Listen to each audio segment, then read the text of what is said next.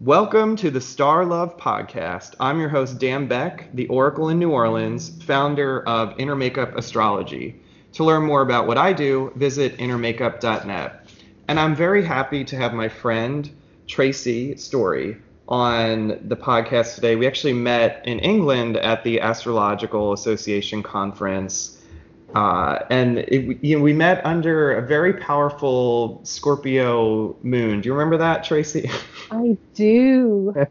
So it was, which was hitting my ascendant. So it was a very deep connection. But a little bit about Tracy. She's the founder of Elemental Resonance and has taught and hosted workshops in London, Brighton, Canada, Australia, Bali, Peru, and France. And Tracy's full spectrum approach to sound and vibrational healing has spanned an eclectic 20 years. Myriad approaches, including Tamado, vibrational sound, color therapy, and Qigong lessons, are the modes that she uses in her practice. As a lecturer and workshop leader, her skills stretch beyond the treatment room and include immersive group sound harmonizations and meditation classes. In July 2014, Tracy qualified as a Tamado practitioner, and she works through the work and research of Tamado founder Fabien Maman. Tracy's foundation in these musical art forms was established in the 90s, exploring the transformative power of dance culture as a pro DJ and producer. She traveled extensively throughout Europe and America as the UK's leading lady of breaks, and then carved her niche in her own style of deep electronica and techno. This experience offered insights into the healing power of sound and technology, inspiring her to embrace sound and vibrational healing as a life calling by searching out new teachers, mentors, and training. So Tracy, it's great to have you on. Hey, Dan, thanks for inviting me. What a pleasure to be in this space with you.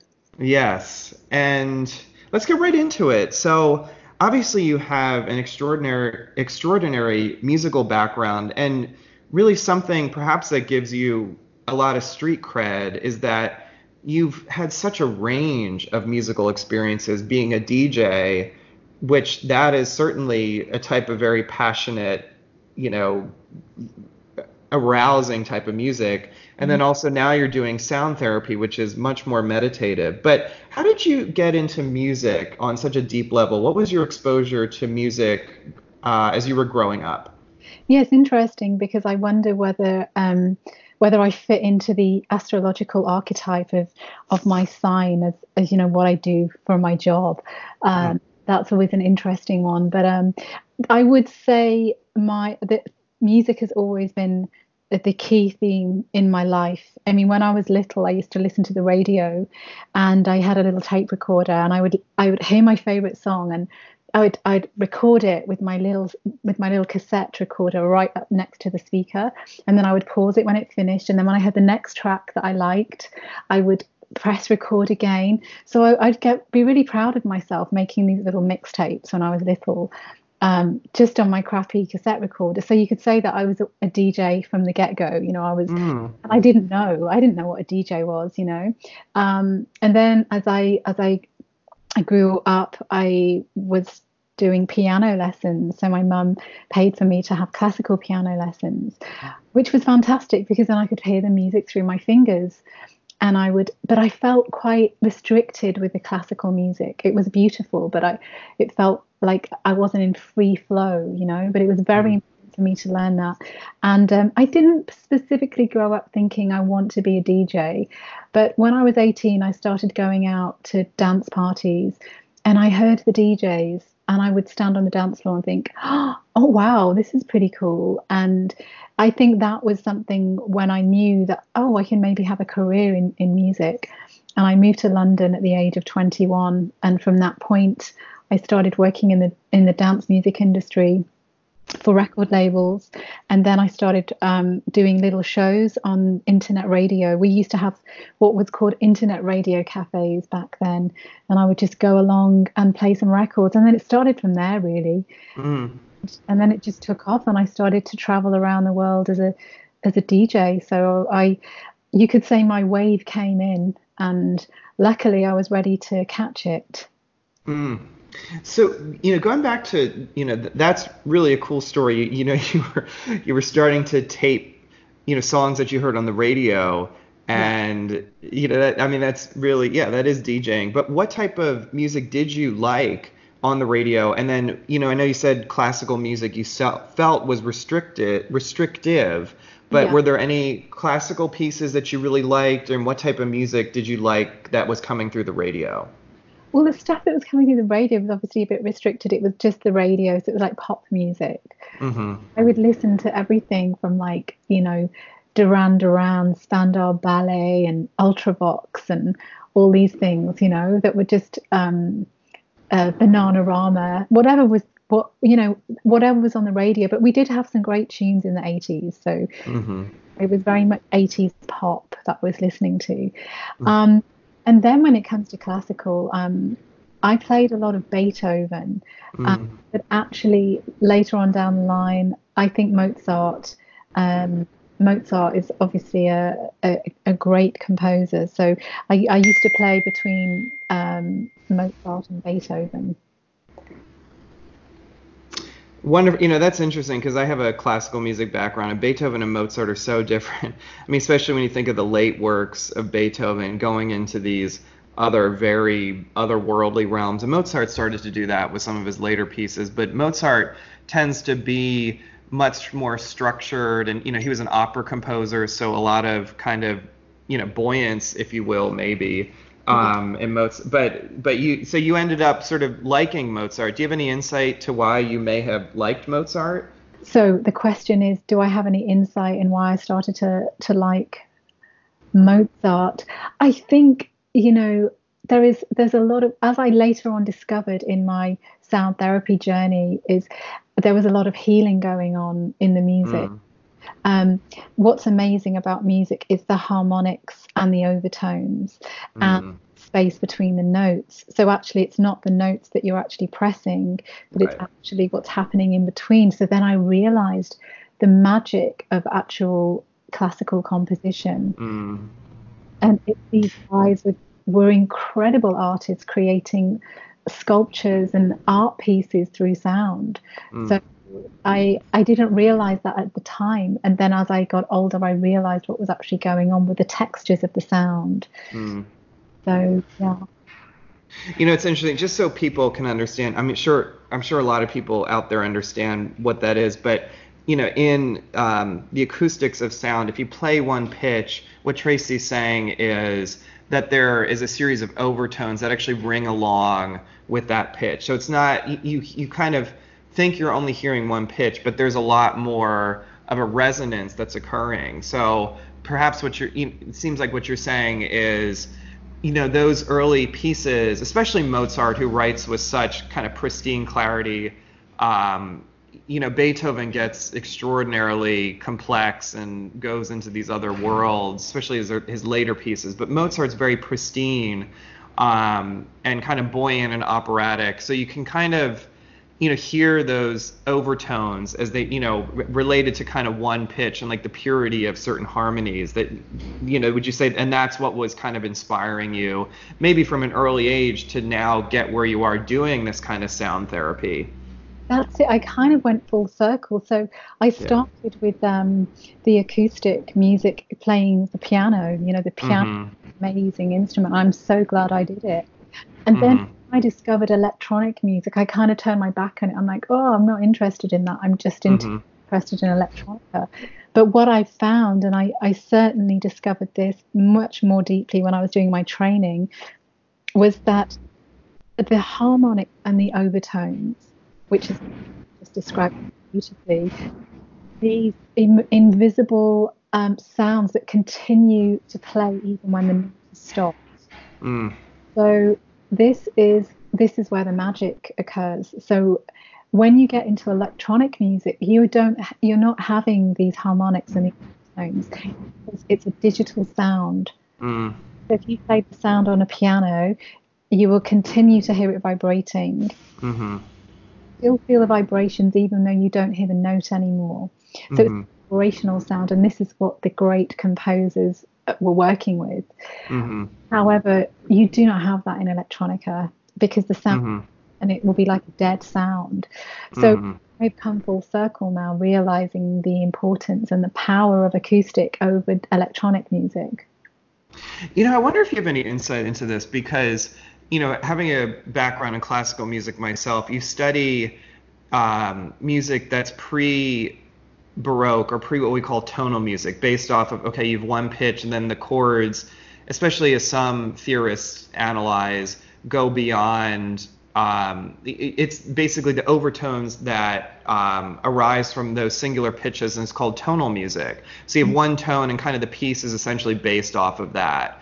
But then what was happening really around the early Baroque, late Renaissance, before that, you had all this beautiful, just when you think of, say, the Pythagorean proportions and, much more modal music, it was really based off of those pure harmonies. And then at one point there was something called the tritone, which was basically forbidden.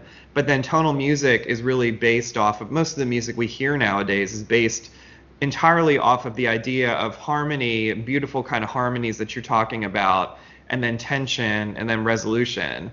Mm-hmm. So I think actually quite beautifully, maybe in your life, that seems to have happened. You had, these beautiful, essential, the harmonies that you learn through classical music, but then maybe there was some sort of tension that drew you to the ecstasies, if you will, of electronic and dance music, and now you've come back to harmony. Yes. Yeah, nicely put, actually. And it's interesting that you bring the dear Pythagoras into the conversation, because he was very much behind harmony of the spheres. Mm-hmm. And this celestial music that is occurring all the time. You could say that the dance of the planets, the chord between Saturn and Jupiter, or Venus and Mars, is much a harmonic, and that we are in this celestial atmosphere all the time. And just how we have the planets that are in good aspects, i.e. harmonious, we have the planets that are in more, let's say, conflicting or challenging, creating a dissonance. So start to look at the astrological chart in this harmonic way, it helps us to understand that sometimes we have wonderful harmonious scenarios in our lives and in the chart and in life, but where we have the challenges, the things that test us, the things that teach us, this is where the transformation occurs. Because in order for us to reach the transmutation of that, we have to have that relationship that is called dissonance. And it's in the dissonance that the biggest transformations take place. So, and I really believe that Pythagoras he's coming into my life a lot more. And I'm going to play a track a little bit later on in the podcast that uses the instrument that Pythagoras talked about, the instrument that Pythagoras, with his amazing mathematical mind, musical mathematical sacred geometrical mind, devised, and it's called the monochord. And the reason why the monochord is so healing and so powerful is because it uses a collection of strings that are all in the same note, but when you play it, it creates layers and layers of overtones and harmonics. So he actually created an instrument that had kind of taps into this harmony of the spheres, and it creates this expansion and this, because you get lost in those thick layers. So we'll be able to hear something that is Pythagorean invented, and I believe that this is very key at the moment in certainly in the vibrational world of sound, how we can use certain frequencies to help us deal with the dissonance of life. This is amazing. I wonder if would you be able to just play it now, because that was so beautiful the way you just put that, and then just so people can, we just had an exposition, to use a musical term, of what it is, a theme, and then maybe you could play it now. But before would it be possible to get that ready to play right now? Absolutely. Okay. So just one question before you do that. So we talked about tension, resolution, or harmony and discord, whatnot. is there a way that you use tension in sound, or is that just a given that people, as far as we're talking practically, they're going to be coming in with tension in their lives, and then, as you say, that tension creates the ability to transmute into harmony? But are there any types of sound that you use that are tense and that you bring people through harmony, tension, harmony, or is it just, okay, people have tension and then they're coming to me, so I'm here to create harmony for them? Well, there's several answers to that. I'll just speak about one of them to begin with. Firstly, certain sounds are harmonious to some people and dissonant to others. So, for example, I use a beautiful little bell. It's a small bell. It works around the head. It clears the area around the top of the head. And people adore it. And it's like soothing. They feel like they're in a dreamlike state. They were like, oh, I could have listened to that forever. And then someone else said, oh, what was that sound you played? It felt like pins and needles going in the top of my head. Yeah. And it's like, oh, so here we have the same sound, but someone is in harmony with it and another person is finding it in a dissonant frequency for them. So it's kind of difficult to answer. The sound is the same. It's just interpretation of it. Okay. Sorry. Okay, so you have the Pythagorean instrument ready. Do you have the bell as well? Do I have the bell? I do have a track that has got the bell in it, yes. Okay, do you want to do a little bit, just, hey, this is the Pythagorean instrument I'm using now, and then do a little bit of that, and then do the bell. And people who are listening, really do this now, wherever you're listening from. If you're listening on the train, in a car, wherever, because this is, it's a podcast, you're listening to this. So, really take this moment to just reconnect with yourself, and whether, it gives you some harmony or does provoke something, and then you can, look into that, what that tension might be revealing to you, and then how to harmonize it. But go ahead, why don't you, whatever you want to start with first, either the bell or the Pythagorean stuff that you're doing. Yeah, so I'm going to start with the Pythagorean, the monochord it's called, the instrument that's mainly used in this. And I'm very privileged to, this particular monochord it's almost like the grand piano of monochords. It's a very old one, and it's got a very deep resonant sound. This track is called Cadmium Vert, and it's from my meditation album, and it works on the heart. It's working in the key of D, which is the note that I use. So when you listen to this, I just invite you to really see what's going on in your heart area. So, and really feel the sound and allow the sound to penetrate your physical and your energetic body. So I'm just going to start the track now.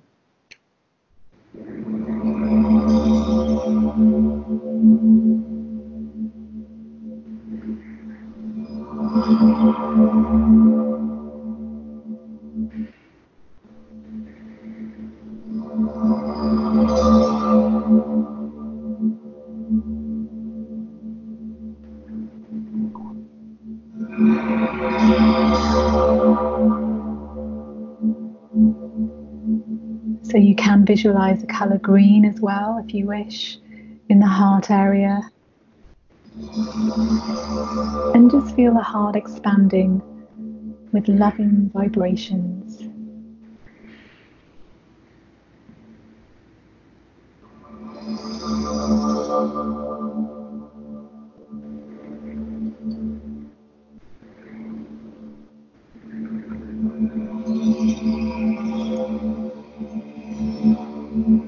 And you can hear the overtones and the harmonics in there.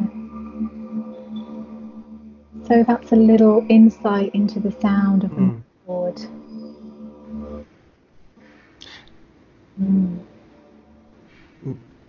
Yes, that's wonderful. So let's, just so people can, so your website that people can go to, elementalresonance.com, or what is the website? Yeah, that's exactly it. www.elementalresonance.com. All okay. And then also there, we're going to cover a lot in this interview, but there's so much more. And then you also have a YouTube page where people can actually get some of these sounds and start doing some exercises for themselves. And, you have a lot of offerings as Yeah. well that that people can access. But what's the YouTube page? So the YouTube, do you know what? I'll send that to you. Okay. So you've got, so you can maybe put that in the link with the podcast, perhaps. Okay. Okay. But Yeah. if they just want to Google it, what would they Google, Oh, or yeah. on YouTube they could just go on YouTube, and would they Google elemental resonance Element- YouTube? Yeah, that's it. Okay. The resonance. And then the other thing we should mention too is actually you just had an album come out late last year, so people can get much more, these sounds, they can have in an album from you. So what's the title of the album? Yeah, so it's under my name, Tracy Story, as the artist, and the album name is called Elemental Resonance.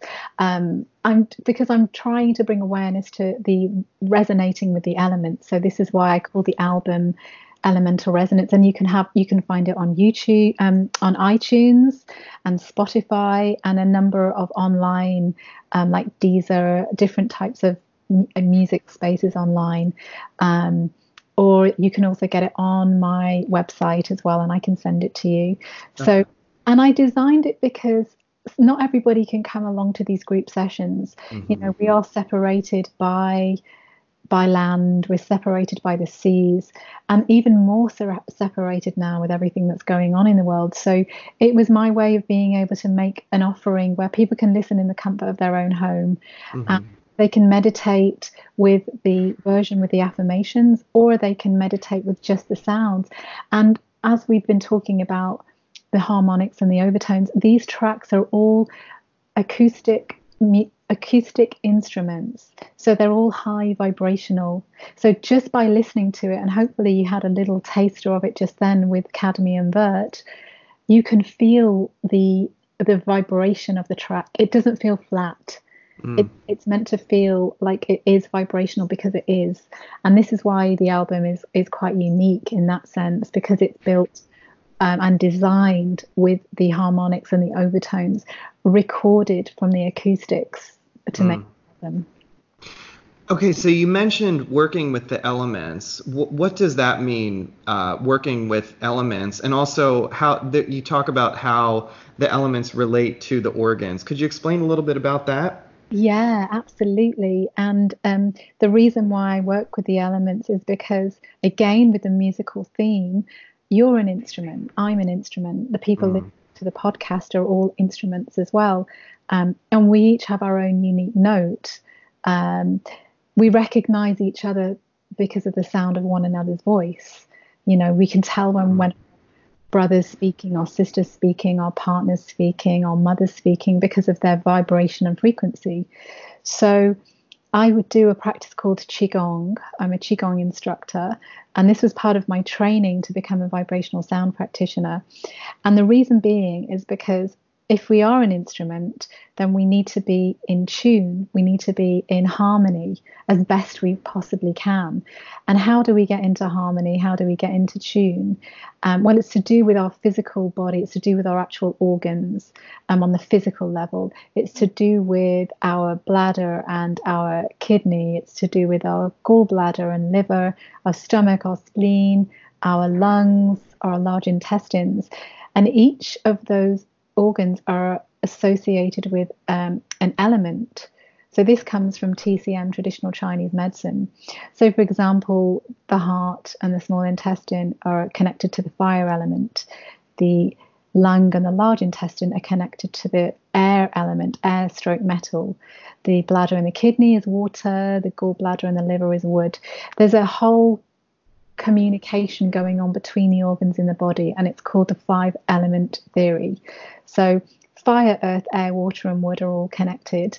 So it's important for us as physical beings as well as energetic beings to be aware that sometimes these are in balance and sometimes they're out of balance. And it's very similar to astrology. You know how somebody's chart can have a ton of fire, no earth, a lot of earth and no air.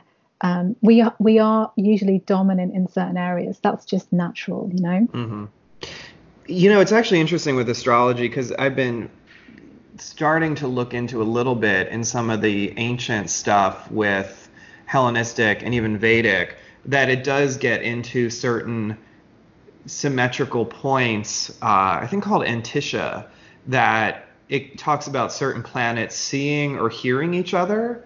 So it does get, I don't think we use that too much in modern astrology as far as sound is concerned, but I think that's really something that we could all, learn more about and use as far as sound is concerned. I mean, certainly elementally, I think we all accept, okay, if, like take for example, I have a lot of fire and air in my chart. Okay, so everybody can tell I'm a communicator. I think a lot, but there's definitely a need for some water and earth to blend that out. Now, the interesting thing too is my sister does a little bit of feng shui. Do you ever get into feng shui at all, or maybe go into people's homes or make sure in a space itself that, I mean, it's pretty incredible to think as far as our bodies, the sounds that occur around us, and then potentially that being reflected in physical reality as far as, our own physical spaces we live in. Do you ever look at that at all, or?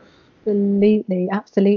Yeah. I love feng shui. I think it's a fantastic modality. I'm not qualified in it, but I can tell energetically when things are in balance and out of balance.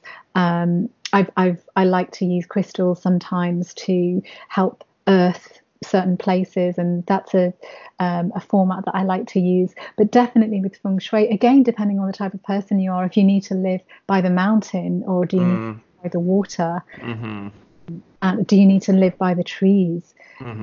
I think all of us have the integrity to know what we're missing, but sometimes, again, being out of tune, we don't realize, and then we get to a point of stress in the body, and then we know we need to go to walk by the water, or we need to go and swim in the sea, or we need to go and hang out under a tree and meditate. So working with the elements, I think, allows us to get back into our own natural harmonic resonance, to know what it is that we need to help balance ourselves. So I think you're absolutely right that our environment really does need to reflect that. Otherwise, it can cause us to be in a state of stress. Then this perpetuates the dissonance in our life. Wow. Could you talk a little bit about, because you do different your groups in different locales. One word that came up as I was researching your work is Eret. I think I'm saying that correctly, meaning mountain or remedy state. What do you find going to the mountains can really do for people on a therapeutic level as far as the modalities that you use to help people find harmony? Yeah, so the mountains, that's a good one. That's for me, that's the combination of earth and air, because you're walking on the mountain, so you're connecting. Your electromagnetic frequencies are connecting with the earth. So not only is it good for fitness and health, but you are actually connecting with the earth. So this is going to help you feel more grounded. But also with the mountain, depending on how high you walk or how high you climb, you are raising up to be a little bit more closer to the clouds and to have a better viewpoint. So you're rising up and above. And if you're an air sign, it's great because you're like, oh, I'm in my element, literally. That's where it comes from. I'm in my element. I've got a great view and I'm grounded at the same time. So this is knowing what it is you need. For the Pisces, for the fish, they're like, oh my God, get me out here. I just want to be near the water. They don't want to go to the mountain. So again, it's just knowing which elements work for you. And also it's about balance too. It's important to know that we do have, we can overdose on certain elements. Too much fire means we're going to burn out. Right. Yeah. Well, so this would be a question then. Okay, take for example the Pisces. So, or like somebody who has a lot of water in their chart. Yeah. Would you say, hey, fish, you got to come out of the water and get some air, right? Yeah. Yeah. But also it's only if they're like, they might be happy underwater, they might be, they're kind of having a groovy time. It's like, okay, well, that's fine. And they might find themselves having close friendships with the air signs or with the fire signs to get the balance. But I just think it's so interesting how we do gravitate towards the elements of each other. Mm. Because we do find that we are deficient in some things. Mm. The whole thing about the astrological wheel, and it's the same if you look at the 5 elements that I'm talking about here: fire, earth, air, water, and wood. We have the potential to complete the cycle. That's what pure harmony is. Pure harmony in astrology, or pure harmony within the 5 elements. So if we can know where our weak points are, then we can try to embrace those and invite that into our life, to help create the balance, and just to create a more full spectrum. I mean, I think that's if we can achieve that in our life, then maybe we don't have to come back and be reincarnated. Wow. I think that we're given each life, we're given opportunities to complete a little bit more of the whole, let's say. That's this is what evolution is, our soul evolution. So if you start to look at it at that level, but also knowing that we come back in with the elements and the signs that we need, depending on what we experienced in our previous life, in order to help us in this one. So I feel like it's all connected, it's all related. So to put that in astrological terms, especially for people who are listening who are really into astrology, we'd probably be looking at the North Node and the South Node. The North Node, where the point where the moon crosses the ecliptic path of the sun rising, and then the South Node crossing the ecliptic path of the sun setting. So the North Node are karmic future and South Node are karmic past. So we come into this life either symbolically or literally with, some of our past karma, our past baggage, and hopefully we turn it into our dharma, right? We hopefully we have either mastered it in past lives, or we're here to we retreat to it. So hopefully it can nourish us, but you don't want to hang out there too much. How do you see, in that sense, karma with the work that you do, as far as, okay, I'm looking at this client or this group of people, this is where I feel that they need to go, versus, I think you're wanting to hang in this spot, but that's not really going to help you karmically to move forward. Could you talk about that a little bit? Oh yeah, that's a very good question, actually. And what I've observed is, you can really see how somebody responds to a treatment, to a group session, kind of where they're at.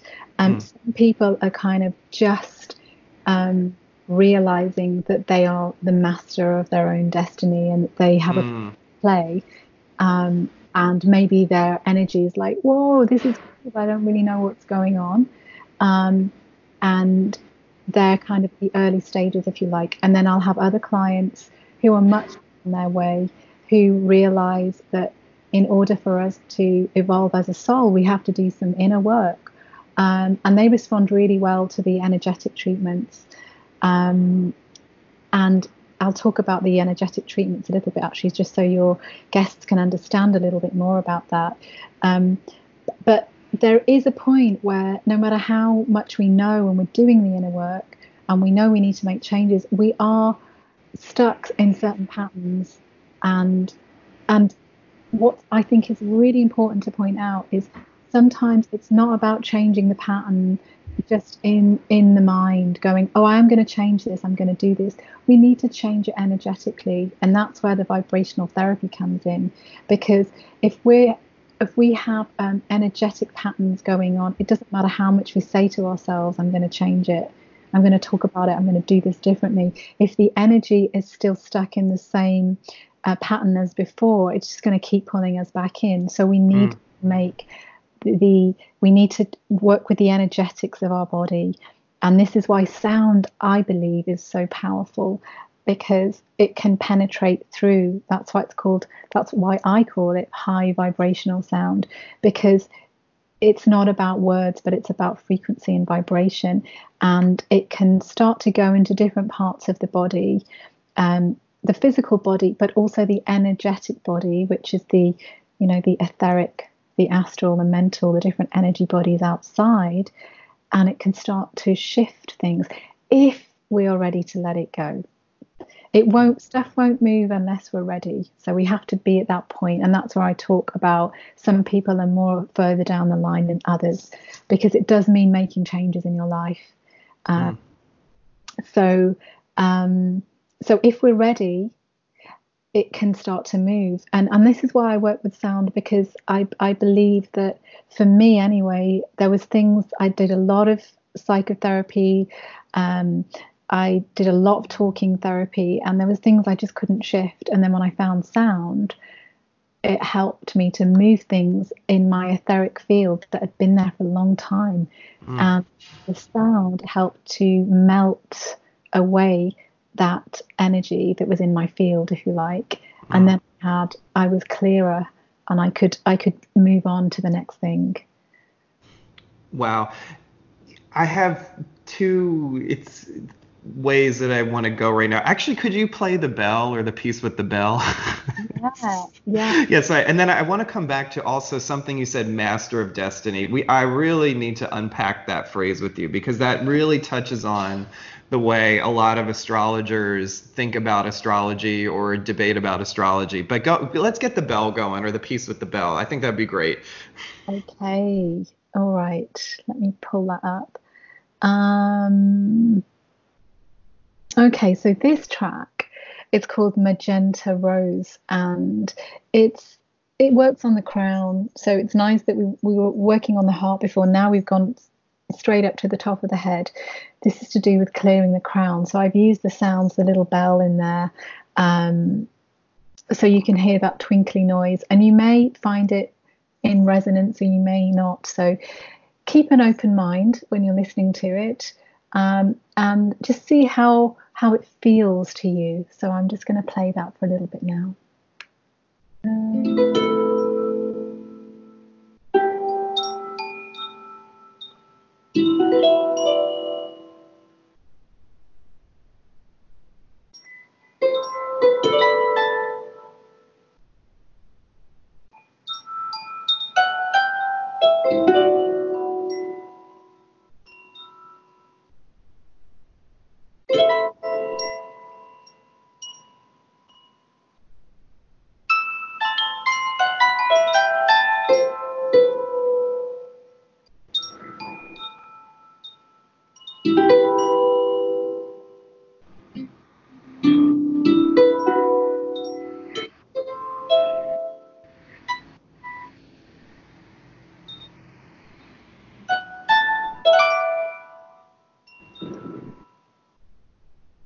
So yeah, there's a little insight into the bells, and you can feel the spaciousness in there. Hopefully, it can take you off to some of the higher realms with those little bells.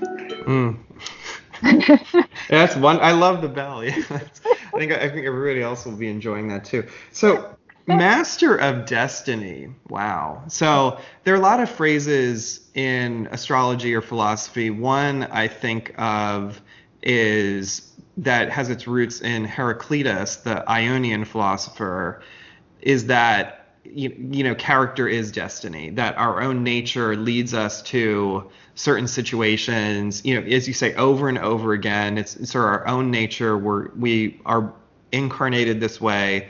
But then there's another phrase, I think it comes from Alan Leo, I'm not sure, and Jeffrey Cornelius uses this a lot if you go to his website, but it's destiny is negotiable. So those are two concepts. One thing, character is destiny, that really gets into,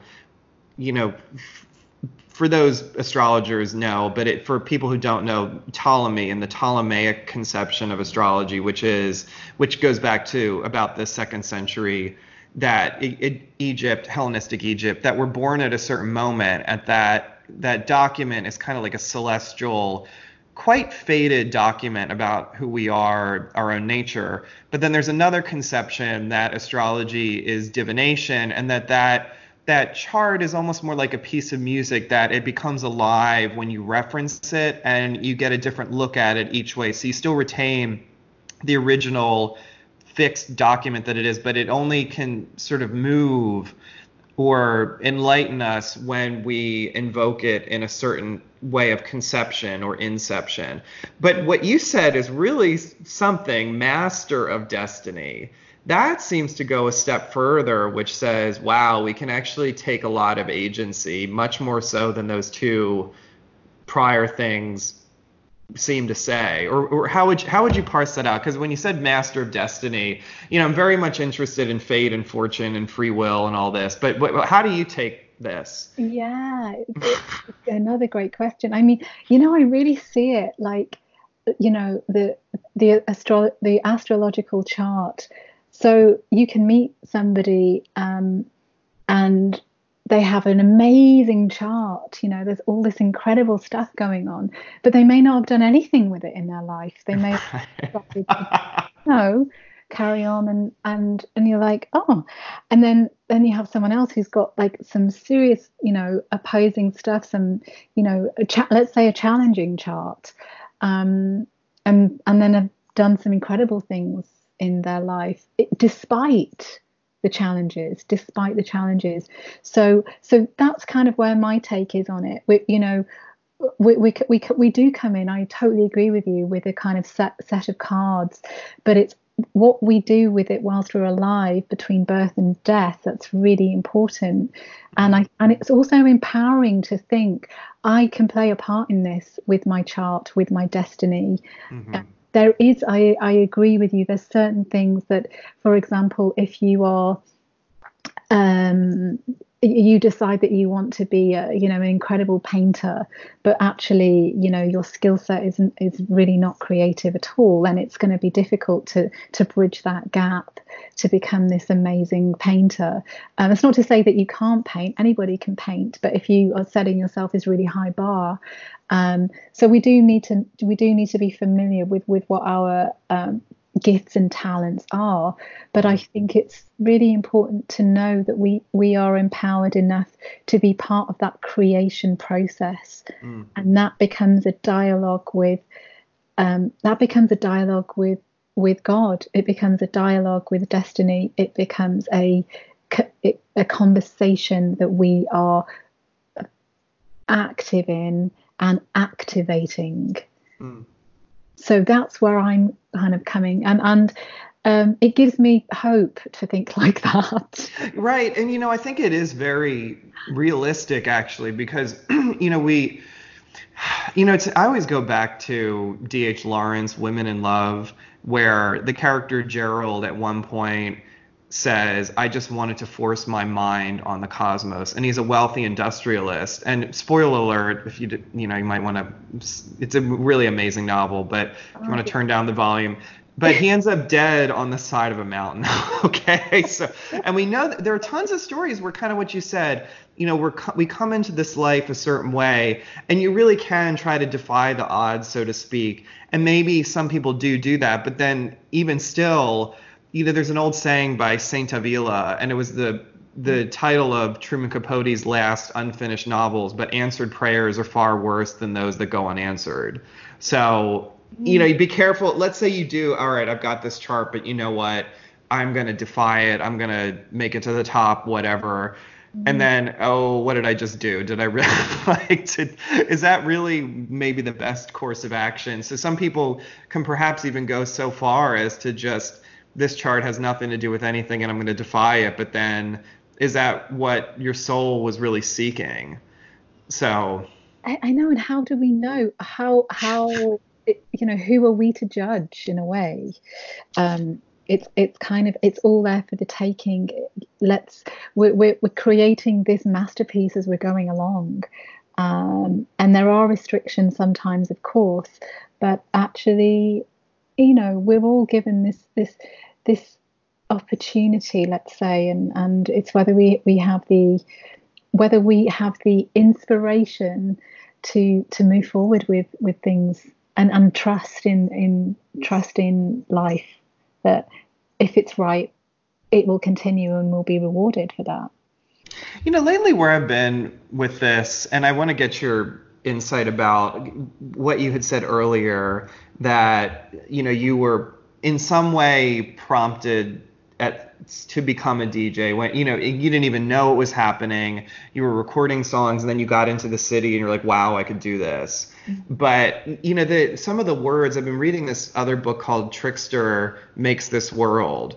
And the trickster is a huge deal in astrology. I mean, really, Mercury, the ancient trickster ruling astrology, or Uranus, the modern trickster, ruling astrology. Although I think Neptune comes into play, it gets a little more mysterious than we can sort of control it cognitively. That's a whole other podcast. But some of the Greek words can help. Opportune. So part of the root of that is like portal or door or porto. And if you think of like a Portofino or something, you have to open the door for an opportunity to come in. Ops is optimism, the goddess Ops, who, tried to save and did save her children from Rhea or Kronos. Or excuse, she was Rhea. It was Rhea and Kronos and Ops and Saturn. Mm-hmm. So the idea of having the hope to save her children from, Kronos swallowing them. But you have to have the optimism and open the door for opportunity to come in. And if you have to, and I feel like these things very kind of mysteriously happen, that, the cycles of the universe are going along, and then we open ourselves to some sort of mystery that we can have the grace to accept it. That's what the poet Mary Oliver said. She said, serendipity, chance, luck, I don't need any of them. I'll have grace. So the idea of having grace to accept that which comes our way, but you have to be attuned to that. So I think in some way it's very mysterious what kind of can joyfully come into our lives. But when it does, it's like, what, why was I so worried about all these other things when this one wonderful, simple thing happened? And that's all that is really wonderful and unique. Yeah, it's enough. That's enough. Christians, which is, even just whatever one's religious orientation is, but Dayenu, that's a word, I was raised Jewish, it would have been enough. But then also the idea of not worshiping false idols, this idea of what do we really need, what really sates us on a soul level.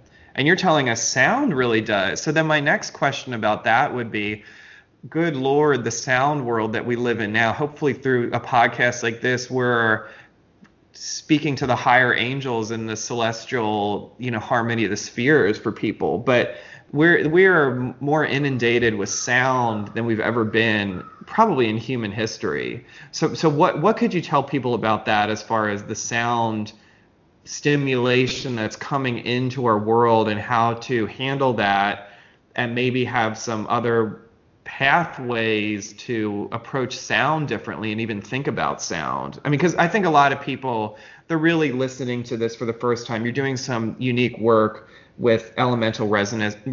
You're defining new terms for people. So a lot of people are just kind of, they're just starting out maybe with this. What would you say, about the sound world, which we inhabit right now in modernity, and then how to maybe approach that through the type of work that you're doing on a simple level if you're just starting out? I would start with the wonderful quote by Nikola Tesla, who was the incredible inventor, who said, if you want to find the secrets of the universe, think in terms of frequency and vibration. This man was, he was a scientist. He was working with science. And obviously we're talking, in most of this conversation is talking about vibration and the energetic body. So I really think it's a combination of the two. But what I would urge people to think about or to consider is the frequency that they're inviting into their life, the people they're spending time with, the books they're reading, the food they're eating, how they're spending time, where they're looking on their computers. Everything has a frequency, and to be in touch with the frequencies that resonate well and give you this sense of inspiration or positivity, and the other frequencies, and they can be in terms of people or certain foods or things that are creating a dissonance, and to really start to be discerning about the frequencies where you spend your life. And to know that you can choose to turn something up or turn it down. Mm. This is again about being the creator or the master of your own destiny. And this is so interesting because I think about it in my life too. I only bring this up because I think it'll help. But each moment is a negotiation. I mean, we don't think about it, but when you come into conscious awareness, it's like, okay, do I want to turn on that TV, or do I want to go do some sound therapy with Tracy? That friend, I don't know, that person really has a negative mindset about everything, and I know if I talk to that person, that's going to get me there. But you know what? I was actually going to spend some time writing. I mean, that's time and the discipline of time.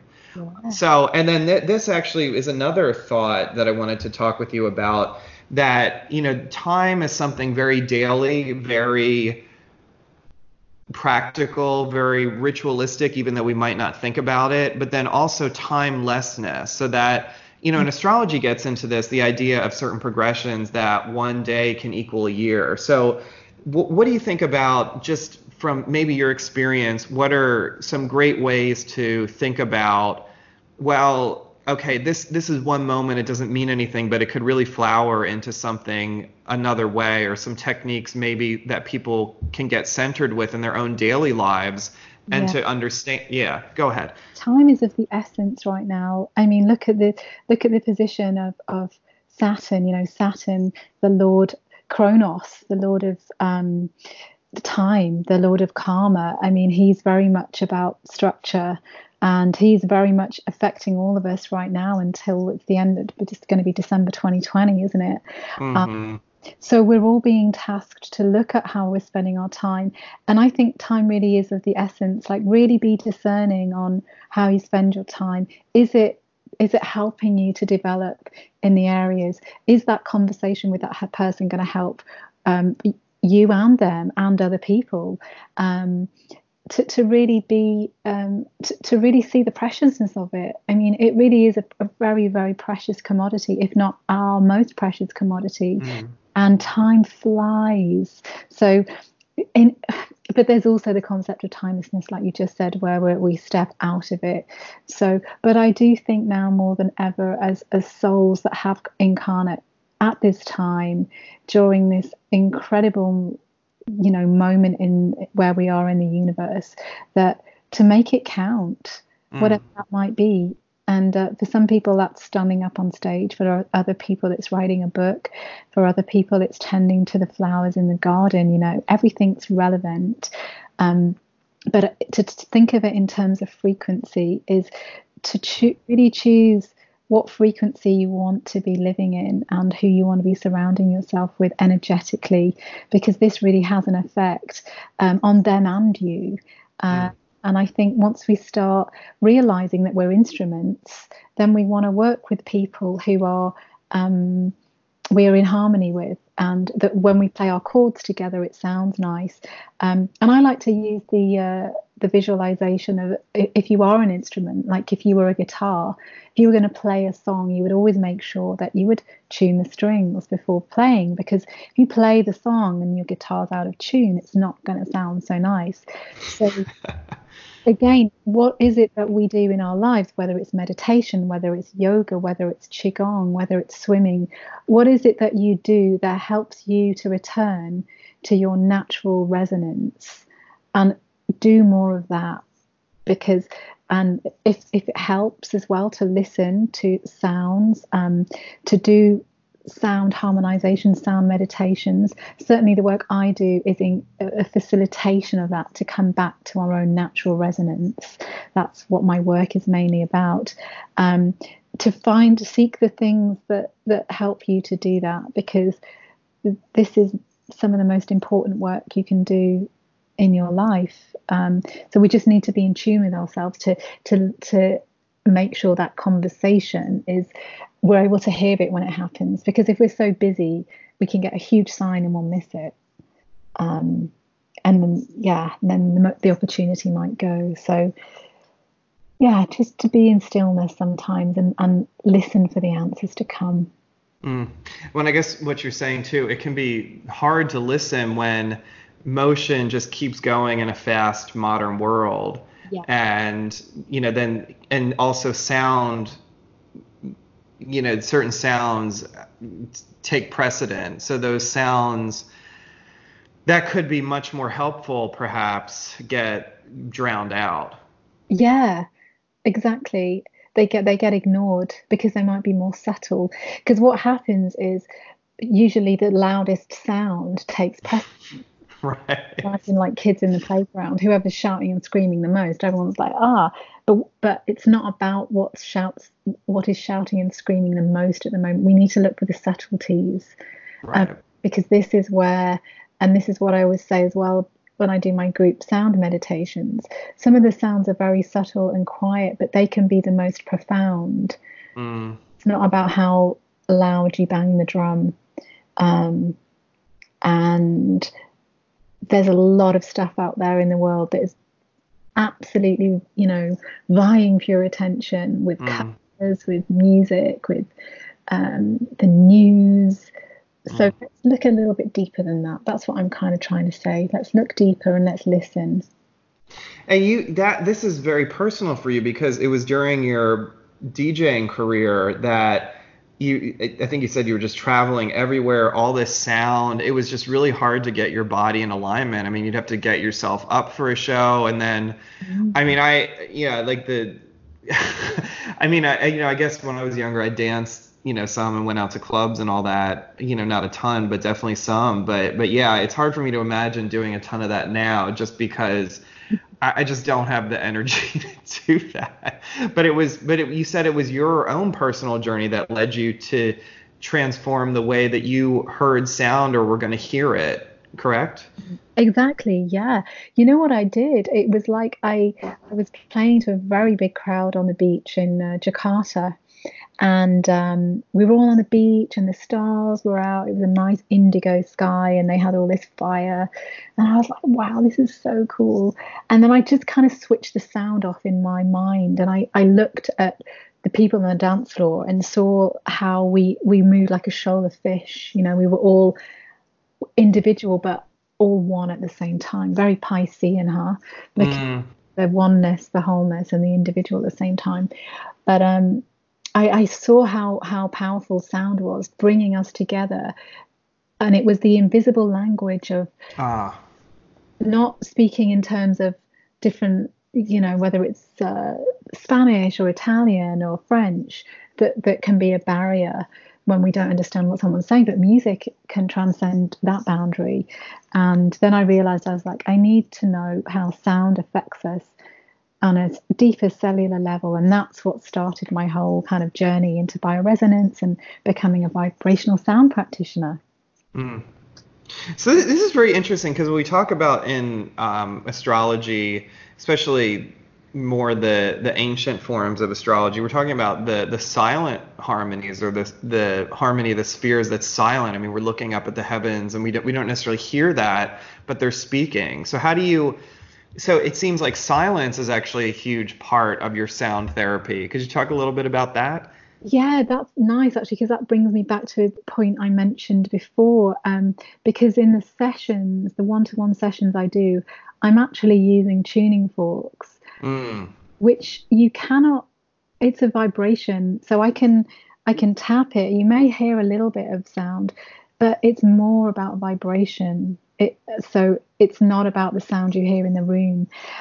So this is, again, that these are used on the meridian points of the body. So all around the body we have the meridian lines. Again, it's very similar to acupuncture. If you know about acupuncture, we've got a meridian line for the lung, and a meridian line for the bladder, and a meridian line for the small intestine. So depending on what element I'm working on, I will pick the tuning fork of the note of that particular organ. So each of the organs has a note as well, and play the body like a musical instrument. So one note can activate and another one can sedate. So if something's overactive, too much fire, we'll sedate it a little bit. If something is underactive, the bladder hasn't got enough energy, we'll activate it. So, and then I can use different notes to create thirds and fifths on the body. This helps to activate and sedate. It's very, very interesting, and you could say that's silent work because you don't hear it. So I only do that in one-to-ones. I don't do that in the groups.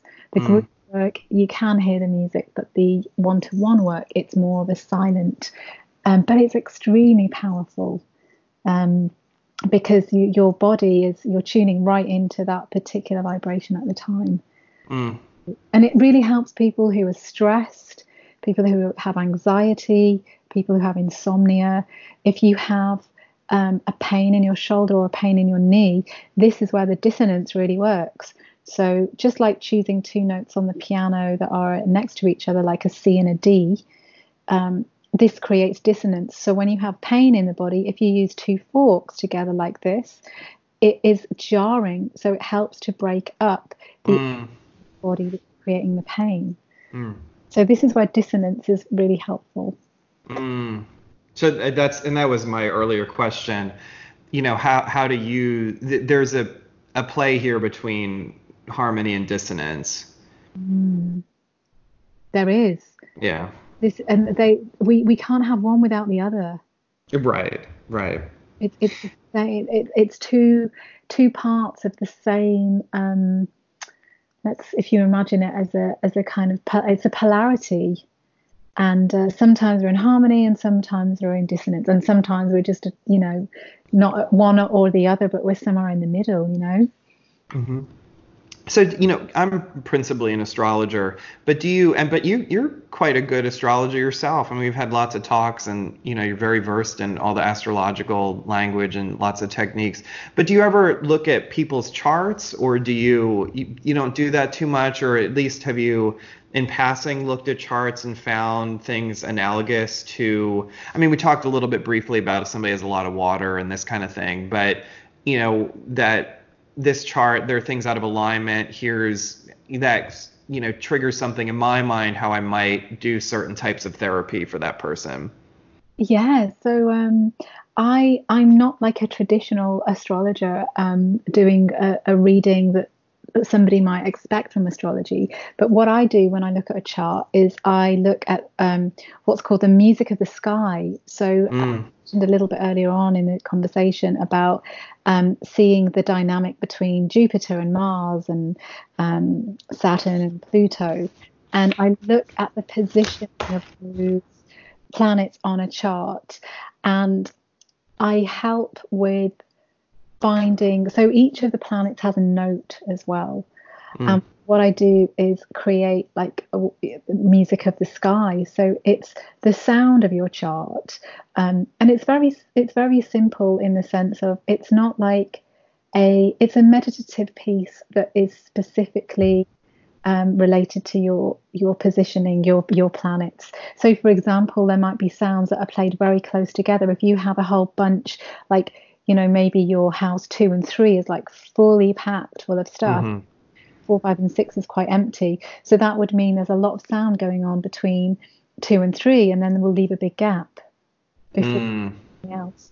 So it's working. So I look at the asteroids and the planets, and what I help discover is the theme in the chart. So for example, you may have some notes that are repeating continuously, and that becomes the kind of, let's call the soul sound theme of your chart, which has certain sounds, like certain notes, and that's the constant, if you like. That gives you the constant, and then your life is just all sorts of things happening all the time. So I help to try and find a theme, and then if we're in the same room, then obviously I help you to create that yourself. So that's how I work with the astrology charts. It's a little different. And I was taught this from my teacher, Fabienne Maman. So Mm. it's a pretty nice way to look at the astrology. Wow. And actually, to be quite frank, that gets back to some of the roots of astrology as well, that maybe have been lost in some sense. Because there are some astrologers who do this, but not many. Not many who really bring into sound what the chart is telling. Yeah. Mm. Wow. Yeah. And then really using that as, a tool, a true tool to help make a better change. Because again, when I was talking to a fellow friend, colleague, and he was saying one thing that really kind of disturbs him is that a lot of astrologers themselves will just say, "Oh, well, that's my chart. It's just the way I am." I mean, okay, like what if you're a murderer? Does that, or you have murderous thoughts? I mean, that's, oh, well, that's just how I am, and then I might murder somebody. I mean, that's not acceptable. This is what I really love this, the master of one's destiny. That just really sounds like really practicing this kind of beautiful art that we've been gifted. And even on a simplistic level, people can go get your CD or go to some of your videos and be like, you know what, okay, the bell, that's going to bring me to attention. Like you see this in some meditation circles, or there was the novel Island by Aldous Huxley, and they actually ring a bell to bring people to meditative attention on the island. So in all of the sort of swirling around in the fast pace of modernity, that's maybe how some people can just even myself on a simplistic level, okay, just stop, focus, this kind of thing. It's a reminder. Yes. Yeah, fantastic. I know it's very. This is where it comes down to understanding that it's penetrating the physical body as well, or it's vibrational. So this is why it can really alert us and remind us, like, oh, or take us places, people journeys and into all sorts of dream-like states, or back to being a child. This is how powerful it is. Different, yeah. Absolutely wonderful. Well, that's about all we have time for. Is there anything you'd like to close with, Tracy? I mean, the Tracy Story, tracystory.com, right? Or elementalresonance.com. Right? Actually, though, I should probably try and get tracystory.com. So it's funny that you said that. I've been Yeah, well, there you go. That'll be up soon. And then YouTube, you have some great videos that, I've been looking at too, and even starting to think, okay, I gotta get up and do some movement here. So, because, the gym, Corona right now, I mean, at the time of this recording, but so things are shutting down. So on my own, doing some of that stuff. But okay, so Elemental Resonance, anything, and then the album just came out. Anything else you wanted to mention? Yeah, so this month, March 2020, I'm launching my online Qigong course as well. So if anyone is interested in learning Qigong, I'm going through what's called Dao Yin Fa Qigong, and it works on the lung, the liver, the bladder, the spleen. I work through the organs using sound, color, and movement. So I've recorded videos. So I'm launching that this month. So if you're interested in that, let me know, and I can. I'm very happy to get that out there. I've been working on it for a little while, and then I also do online sound meditations once a month. So I can, if people are interested in that. Sometimes I do them on a full moon. Sometimes it's on a new moon. So. But it's every month that I do one. I've already done the March one, and the next one's going to be in the beginning of April. Okay. Yeah.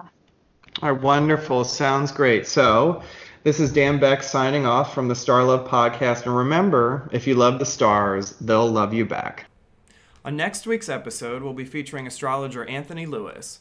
We discussed everything from his first astrology encounter, courtesy of a vending machine horoscope, to his love of old school opera singers. Thank you for listening to the inaugural episode of the Star Love Podcast. Please rate us on Apple Podcasts, and if you're interested in sponsoring a future podcast, email james@innermakeup.net.